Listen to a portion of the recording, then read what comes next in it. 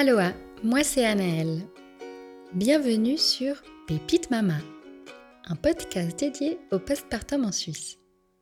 Au fil des épisodes, vous allez découvrir différents récits afin de comprendre comment les choses fonctionnent dans notre région et également tenter de découvrir ce qui pourrait être mis en place afin de soutenir les futurs parents.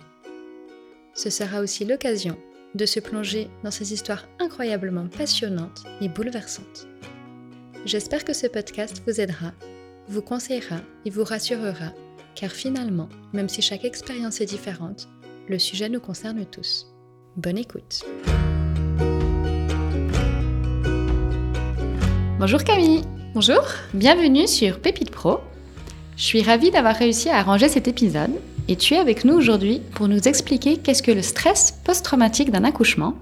Mais avant de rentrer dans le vif du sujet, pourrais-tu te présenter, prénom, métier et lieu de pratique? Oui, donc je m'appelle Camille Deforge, je suis psychologue, mais aussi doctorante dans le groupe de recherche périnatale de Lausanne, qui est affilié au CHUV et à l'Université de Lausanne. Et en fait, on mène des projets de recherche en lien avec la santé mentale périnatale. Et on s'intéresse notamment à tout ce qui touche au stress, au traumatisme et à la transmission de ces traumatismes d'une génération à l'autre. Voilà, moi pour ma part, j'étais psychologue avant dans une maternité, je travaillais aussi en chirurgie gynécologique et puis là mon doctorat, il porte plus spécifiquement sur justement les interventions qu'on peut mettre en place pour prévenir ou traiter le trouble du stress post-traumatique lié à l'accouchement. Super, je te remercie. J'espère qu'on va réussir à pouvoir comprendre un peu plus ce domaine.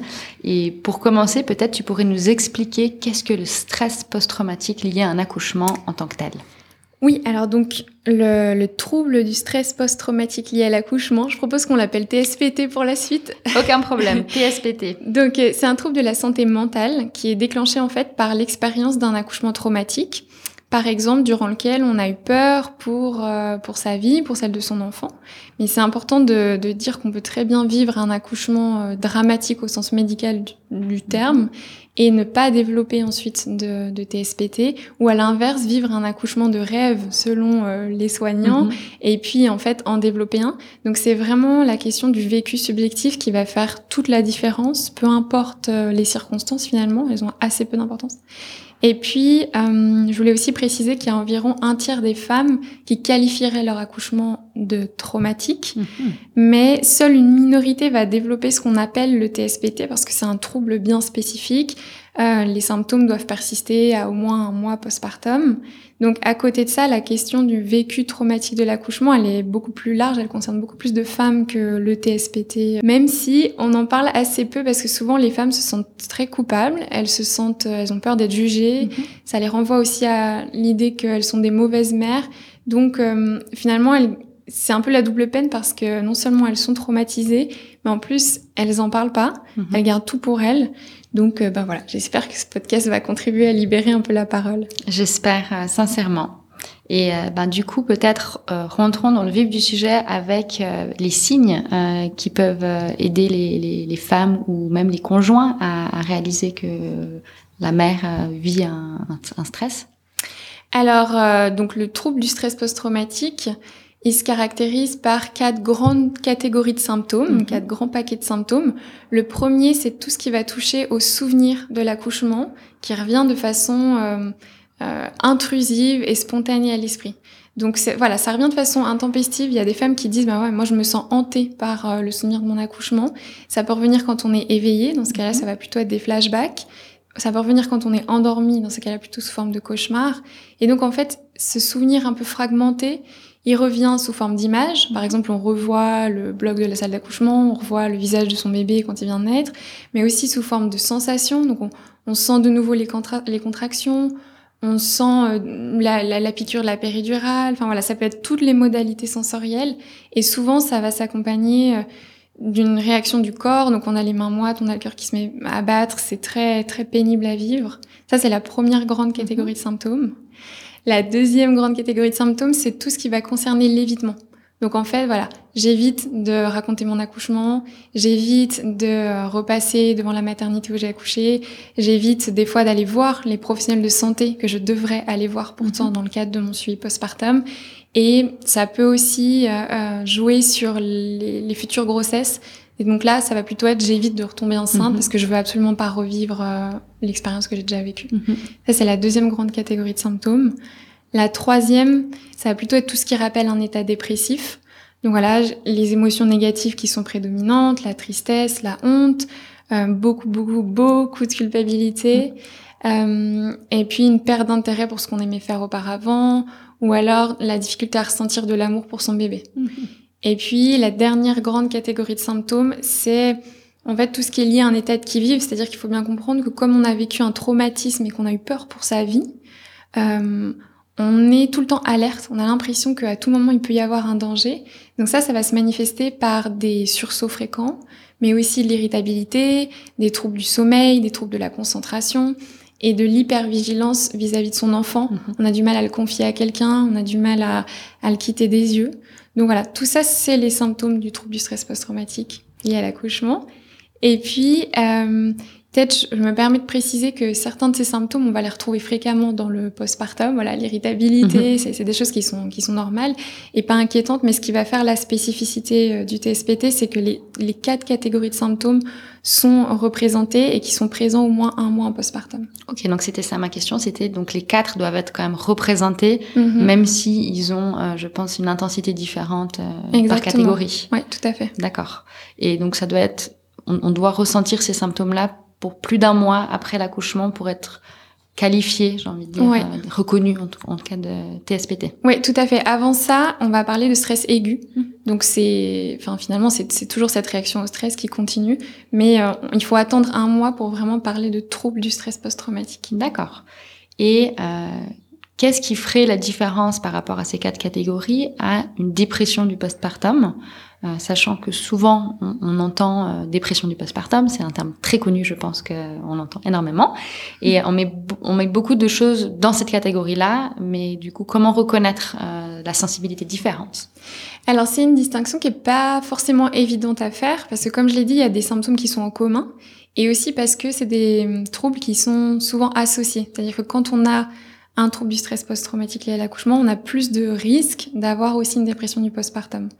Mais peut-être ce qui va mettre plus sur la piste du TSPT, ça va être vraiment ces souvenirs dont j'ai parlé qui reviennent, les flashbacks, les souvenirs fragmentés ou qui reviennent dans les rêves. Ça va quand même plutôt mettre sur la piste du TSPT. Et pareil pour les symptômes d'évitement.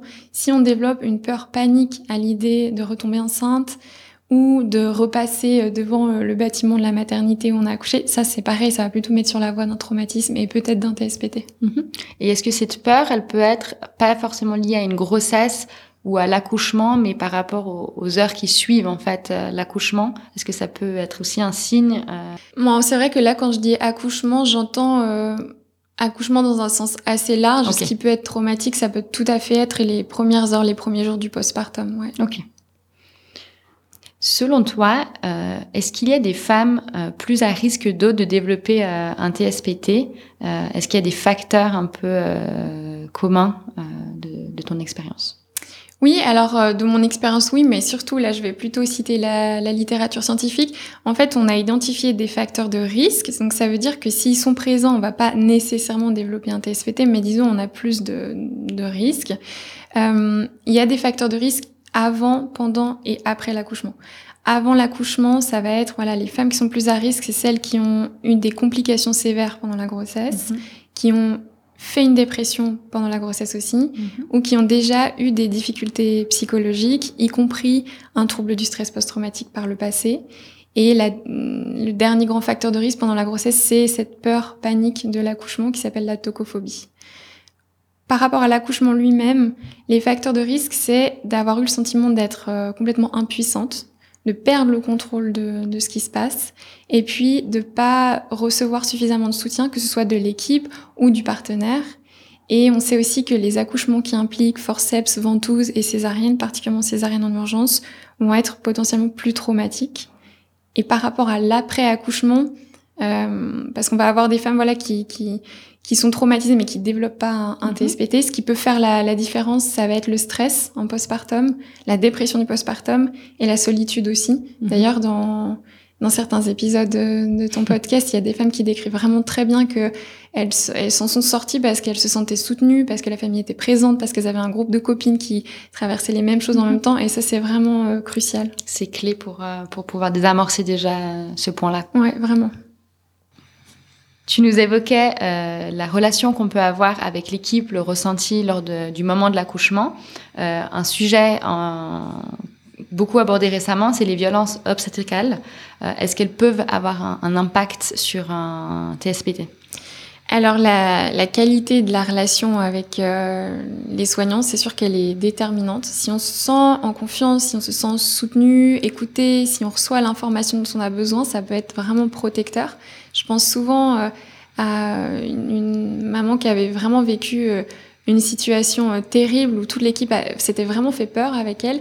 Et puis elle me disait, mais en fait, moi, ça va, je vais bien parce que l'équipe m'a rassurée, elle m'a expliqué, je me sentais totalement en confiance et donc ça l'avait vraiment protégée. Donc à l'inverse, si la relation elle est mauvaise, s'il y a des violences obstétricales, effectivement, ça peut causer un TSPT.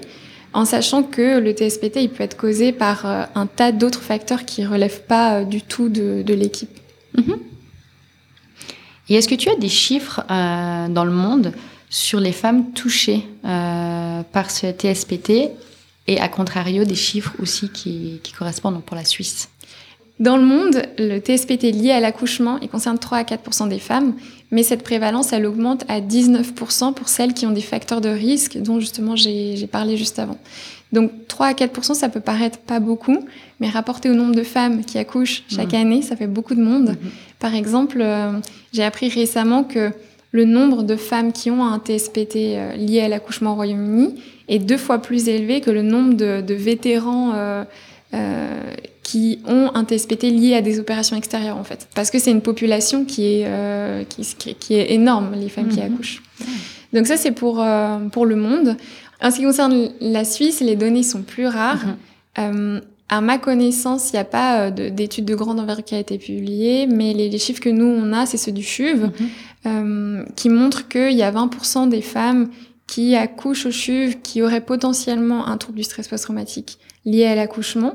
Mais il faut bien comprendre qu'il y a beaucoup de femmes qui ont des grossesses à risque qui sont redirigées vers le CHUV parce qu'il y a le personnel et l'équipement qui est adapté pour les suivre. Donc en fait, ça coïncide avec la prévalence des groupes à haut risque qui est 19% dans le monde.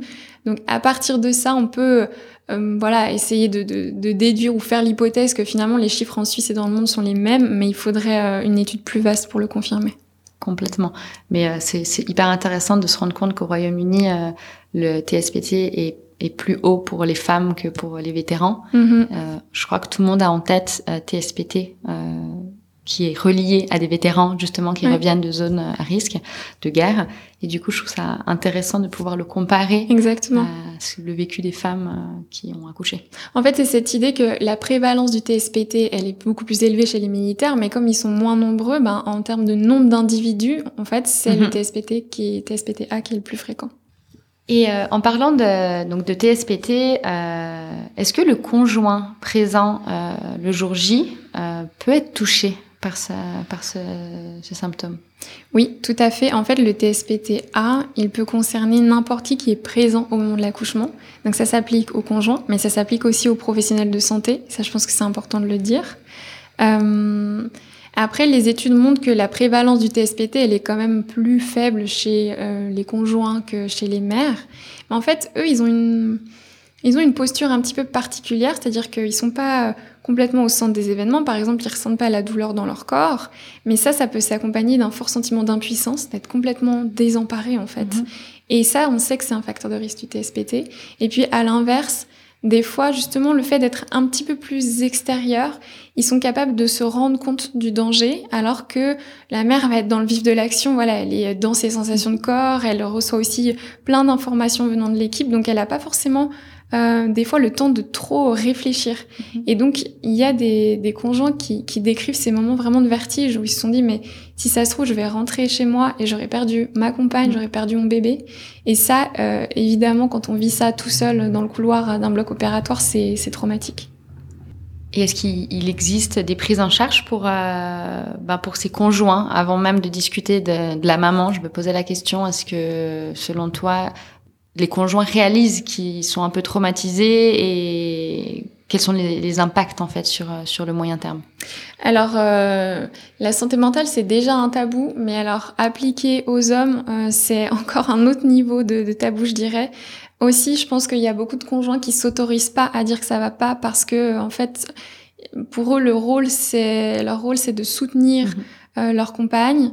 Et donc, et finalement, ils se sentent doublement illégitimes, quoi. Pour dire ça va pas, moi j'ai vraiment été marquée, etc. C'est encore plus difficile si de son côté, en fait, la compagne, elle a plutôt bien vécu les choses. Donc je dirais qu'il y a encore vraiment un énorme tabou sur la question de la souffrance, de la santé mentale en général et des hommes. Après, pour les traitements, les prises en charge, c'est plutôt la même chose, en fait. Ça se traite de la même façon que pour les femmes. Et est-ce que les signes seront plus ou moins les 4 catégories que tu nous as citées, peut-être un peu plus discrets à déceler, mais probablement que le conjoint va aller à travers ces 4 catégories à un moment donné? Alors, en tout cas, pour le diagnostic, oui, il faut que les 4 catégories soient représentées, mais c'est vrai que il y a des choses qui vont s'exprimer différemment selon le genre. On sait que tout ce qui concerne l'état dépressif, ça s'exprime pas tout à fait de la même façon chez les femmes que chez les hommes, mais en soi, oui, ça va être les mêmes symptômes. Est-ce que tu pourrais nous dire à partir de quand consulter? Alors, je dirais que il n'y a pas de critères objectifs. Ça va être difficile de donner des indicateurs. La vraie boussole, c'est comment on se sent soi. Est-ce qu'on en ressent le besoin ou pas? Après, il y a des choses qui, bien sûr, vont mettre la puce à l'oreille. Si on n'arrive pas à faire les activités qu'on devrait ou qu'on aurait envie de faire, ça, c'est un premier indicateur. Si on a l'impression que nos relations aux autres ont changé, notamment si la relation avec le bébé a du mal à s'établir, la connexion est difficile à créer. Voilà, tout ça, c'est des choses qui peuvent alerter. Le piège, moi, je trouve, avec les symptômes liés à la santé mentale, c'est que parfois, on peut s'y habituer et on peut considérer que voilà, c'est notre nouvelle normalité d'être morose, d'être irritable, etc. Ou à l'inverse, qu'on doit absolument s'en sortir seul. Donc, je pense qu'il y a plusieurs choses à dire par rapport à ça. C'est que d'abord, il n'y a jamais de mauvais motifs ou de motifs trop légers pour aller consulter. Et je dis ça parce que souvent, les parents s'excusent presque, en fait, de demander de l'aide ou minimisent leur souffrance en disant voilà, moi j'ai des flashbacks, je me sens pas bien, mais en même temps pendant mon accouchement ça a été j'ai finalement pas légitime en fait. Ouais, exactement, c'est vraiment une question de légitimité. Ou alors ils ont l'impression que c'est un échec de demander de l'aide. Mais c'est vraiment pas un échec, pas du tout.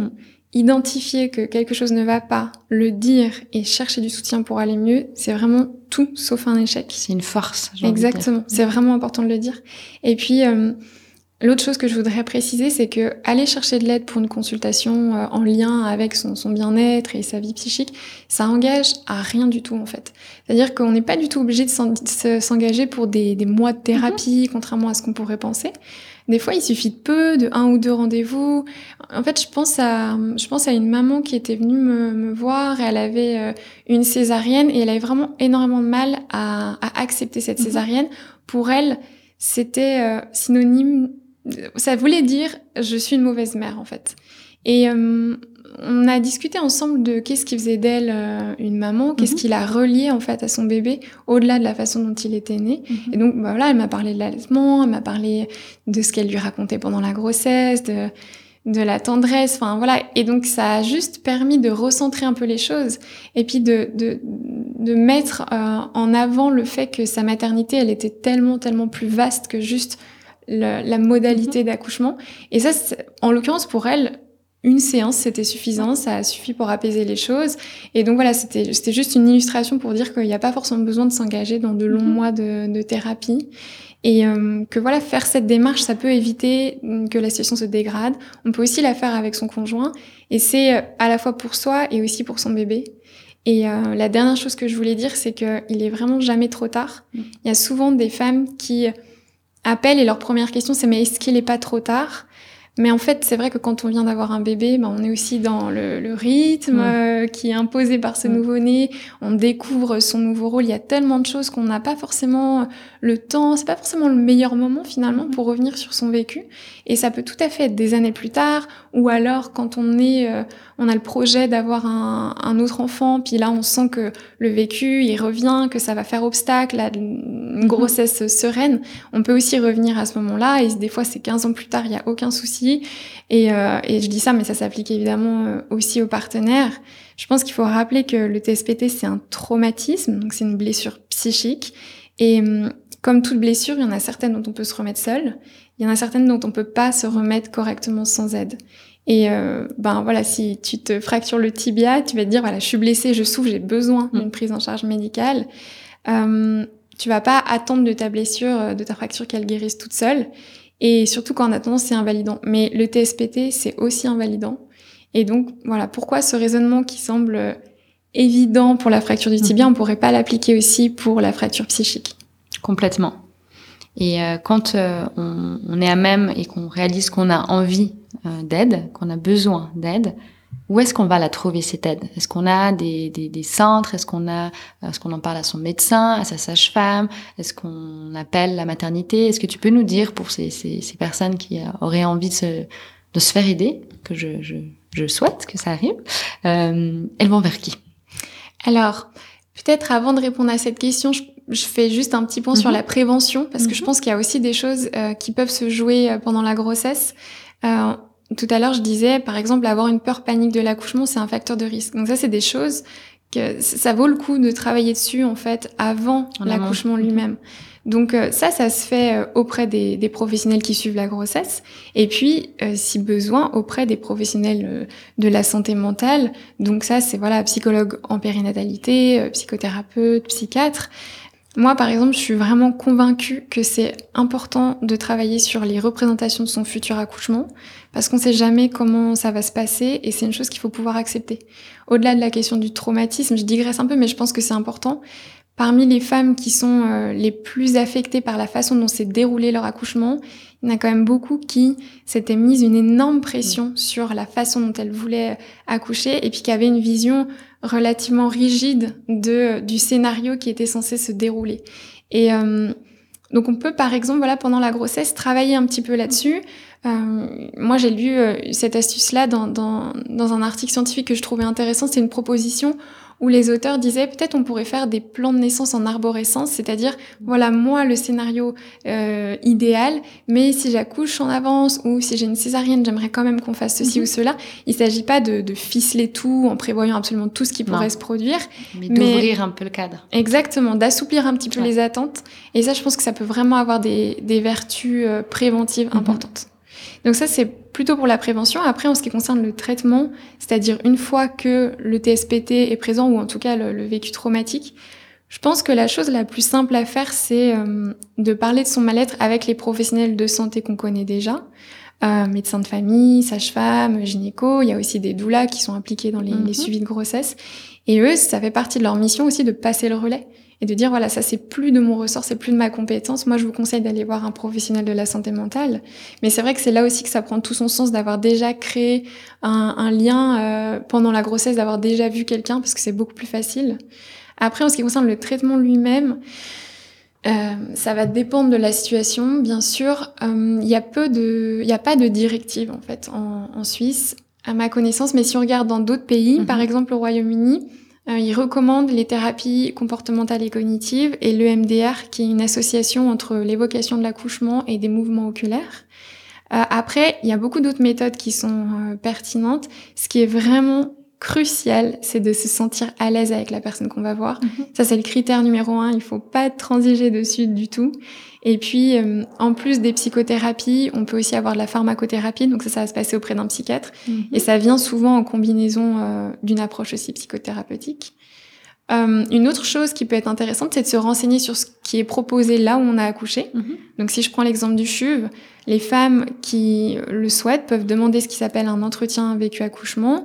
C'est gratuit et c'est une consultation tenue par des sages-femmes de la salle d'accouchement du CHUV. Ça permet de revenir un peu sur le vécu, de donner des informations complémentaires sur les décisions qui ont été prises, la temporalité, de redonner aussi du sens. Pourquoi l'équipe a proposé de faire comme ci ou comme ça.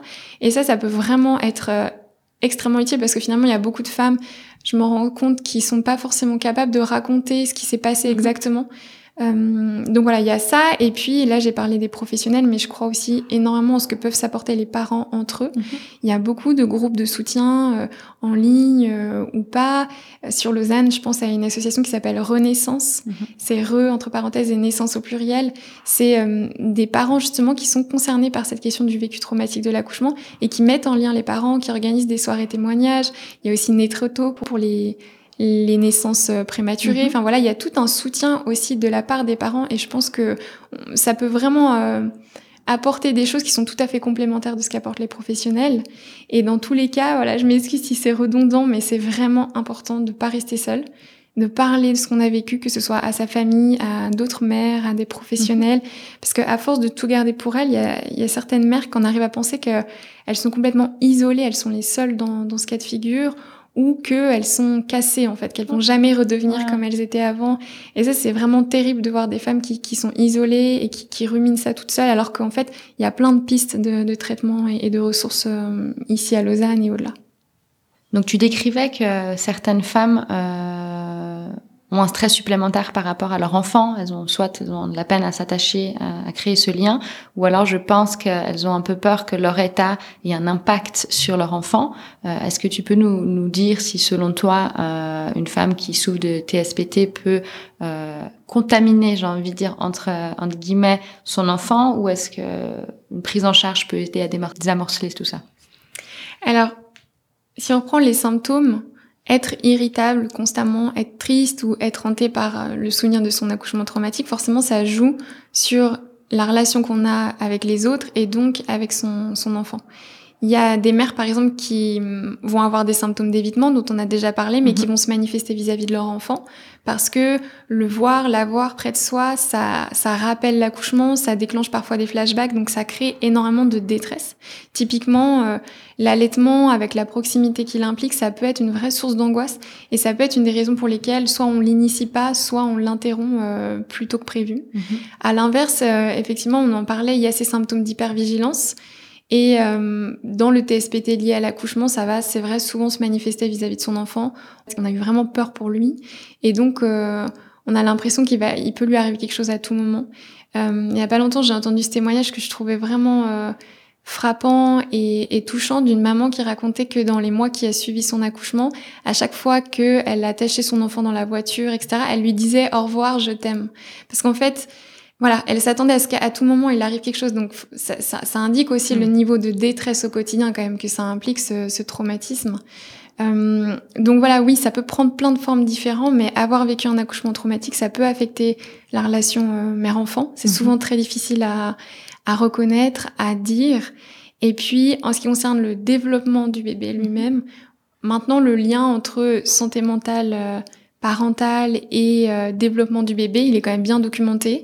On sait par exemple que pour le trouble du stress post-traumatique, les femmes qui ont des symptômes sont plus à risque d'avoir un enfant qui a des troubles du sommeil ou qui a des difficultés à réguler ses émotions.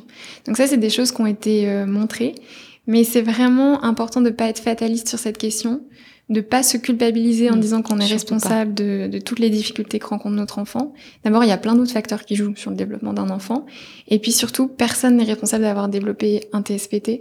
Donc, encore une fois, faut pas rester seul si on se sent en difficulté avec son enfant, si on a du mal à créer une connexion. Il y a plein de professionnels compétents qui peuvent venir soutenir la relation, travailler sur la coparentalité, la parentalité.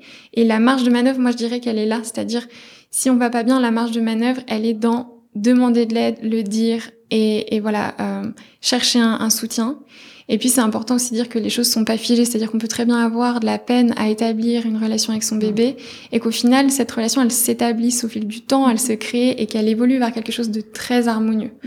Et une dernière chose que je voulais ajouter, c'est une réflexion que m'a faite une psychologue il y a quelques jours que je trouvais très intéressante, c'est cette idée que voir que son parent va pas bien, c'est aussi l'occasion d'apprendre des choses, d'apprendre que dans la vie, il y a des périodes où on va bien et d'autres où on va pas bien, ça c'est une première chose. Et puis aussi de s'imprégner de ce que fait son parent dans ces moments où ça va pas. Ça c'est aussi un autre apprentissage à faire, donc c'est aussi l'occasion de transmettre des stratégies d'adaptation et de la résilience. Très juste. Et pour ces femmes ou parents qui auraient ce problème, soit d'affection, de créer ce lien, ou de ressentir qu'elles ont peur, en fait, comme tu expliquais cette maman qui dit au revoir à son enfant quand elle le met dans la voiture, vers qui elles se tournent, en l'occurrence, plus vers leur pédiatre? Alors, elles peuvent parler au pédiatre, mais après, probablement, le pédiatre va les rediriger soit vers des psychologues qui sont spécialistes en périnatalité, soit vers des pédopsychiatres, des personnes, en fait, qui connaissent cette question parce que c'est très spécifique. Je pense que ça peut aussi être intéressant de faire marcher le bouche à oreille, c'est-à-dire typiquement dans les groupes de soutien de parents, il y a probablement des gens qui ont déjà rencontré cette difficulté-là et qui, eux, vont connaître aussi des gens. Donc, c'est vrai que ça marche aussi bien, le bouche à oreille, je trouve.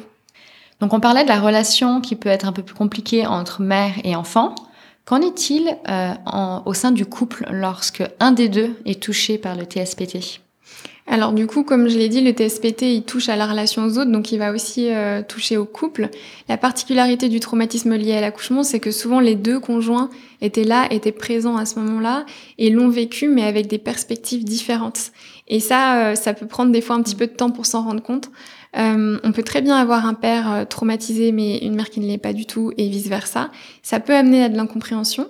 Par exemple, le parent qui va bien, pour lui, ça va être tentant de minimiser un petit peu, de dire « mais enfin, tu vas bien, ton bébé va bien, tout va bien, c'est bon quoi ». Et ça peut... l'objectif c'est de rassurer, mais ça peut être contre-productif parce que ça va créer de la culpabilité ou renforcer ce sentiment d'être illégitime. Et puis les études suggèrent qu'en fait, dans le couple qui est confronté au traumatisme lié à l'accouchement, le risque, c'est qu'on ait d'un côté une personne qui se sent pas soutenue, qui se sent pas comprise, et de l'autre, une personne qui est frustrée, qui est désemparée, voire agacée, de pas savoir en fait comment être soutenant, de pas savoir quelle aide apporter. Et ça peut créer des tensions. Après, tous les cas de figure sont possibles. Le conjoint, évidemment, il peut aussi être une ressource très très importante et un soutien précieux.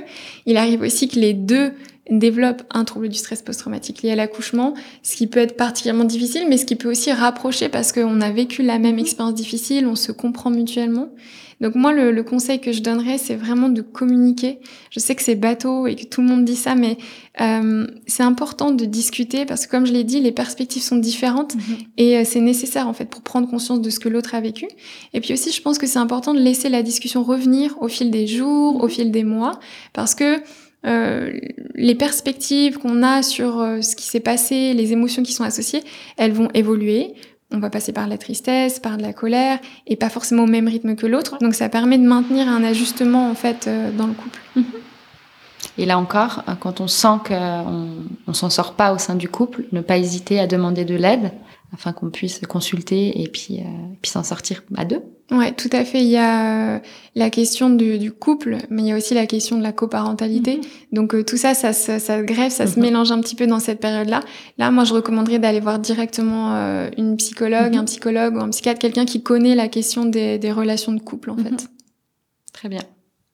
Donc là, on a un petit peu fait le tour, Camille, sur qu'est-ce qu'un TSPT, comment il peut être traité, comment il peut être repéré. Mais tu es aussi là pour nous expliquer en quoi consiste l'étude sur laquelle tu travailles, qui est réalisée actuellement avec le CHUV. Est-ce que tu peux nous expliquer ?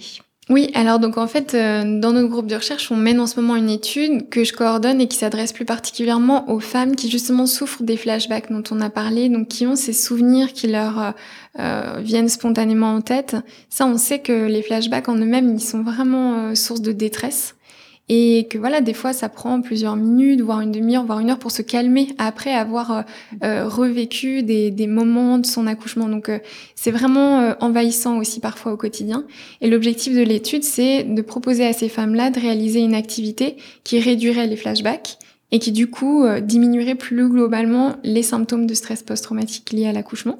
Donc, en fait, avec cette étude, on cherche à évaluer l'efficacité thérapeutique de cette activité. Et si les résultats sont convaincants, la perspective à plus long terme, c'est de la rendre accessible à toute personne traumatisée par l'accouchement, en formant les professionnels de la santé mentale pour qu'ils puissent l'utiliser avec leurs patients. Mais pour l'instant, on est encore dans la phase d'étude, donc on propose aux femmes qui se sentent concernées par ces flashbacks de réaliser l'activité. Et puis tout au long de leur participation à l'étude, moi, je suis l'évolution de leurs symptômes et j'évalue les bénéfices potentiels qu'elles ont tirés de cette activité. Malheureusement, je peux pas détailler le contenu de cette activité, c'est pour des raisons juste scientifiques, mais j'en parle volontiers avec les femmes qui sont intéressées si elles ont accouché au CHUV, parce que pour l'instant, on peut pas proposer l'activité aux autres femmes, mais ça viendrait, j'espère. Donc elles peuvent me contacter directement. Donc elles peuvent m'écrire à camille.deforge@chuv.ch. Donc Deforge, c'est DEFORGES. Et puis, il y a aussi un flyer qui a été diffusé sur la page Facebook de la maternité du CHUV début janvier où il y a plus d'informations. Super. Et si tu t'écoutais, qu'est-ce que tu aimerais changer au système actuel pour faire en sorte que ce TSPT soit un peu plus reconnu et puis pris en charge ? Il y a tellement de voies, je pense, d'action. Il y a vraiment des choses qui, moi, me dépassent à mon échelle de psychologue, mais qui concernent l'organisation et les conditions de travail des professionnels de la santé. Comme je te le disais tout à l'heure, il y a ces chiffres au Royaume-Uni qui montrent que 72% des coûts liés à la santé mentale périnatale sont directement en lien avec les conséquences que ça a sur l'enfant.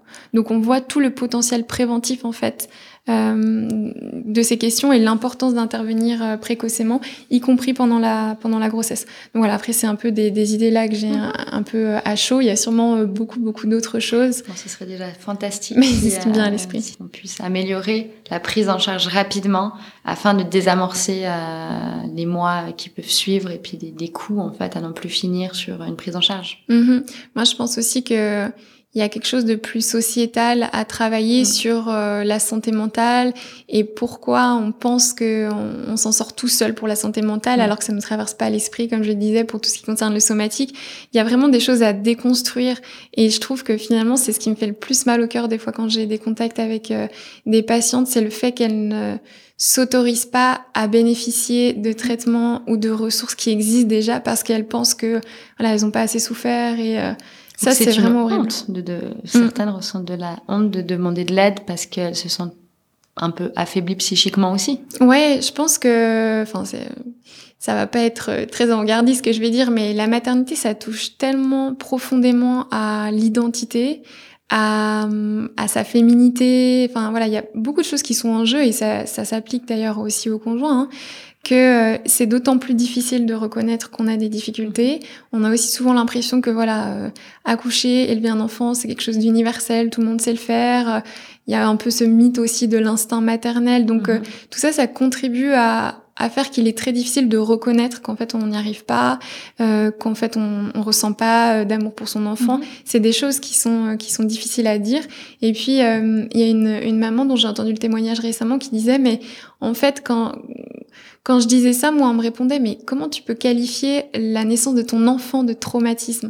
Donc, il y a aussi une difficulté à dire les choses, mais il y a aussi une difficulté à les entendre très clairement. Je pense qu'il y a du travail, en tout cas. Oui, c'est sûr. En tout cas, je te remercie de nous avoir reçus, de nous avoir éclairés sur ce TSPT. Donc, tu restes à disposition pour toute question. Moi, de même, n'hésitez pas à venir me contacter si vous avez besoin, vous sentez que vous aimeriez être dirigé d'une façon ou d'une autre. Et puis, on a hâte d'en entendre un peu plus sur cette étude, de voir comment elle évolue. Et j'espère que les choses vont gentiment changer sur cette prise en charge. Et je te souhaite en tout cas tout de bon dans cette réalisation. Merci beaucoup pour ta démarche. J'espère que ce podcast va contribuer à déculpabiliser un petit peu les parents et puis à les inciter à consulter.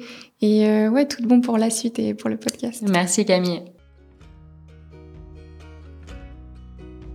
Je vous remercie de votre écoute et si l'épisode vous a plu, je vous invite à le partager à votre entourage afin de faire grandir la communauté.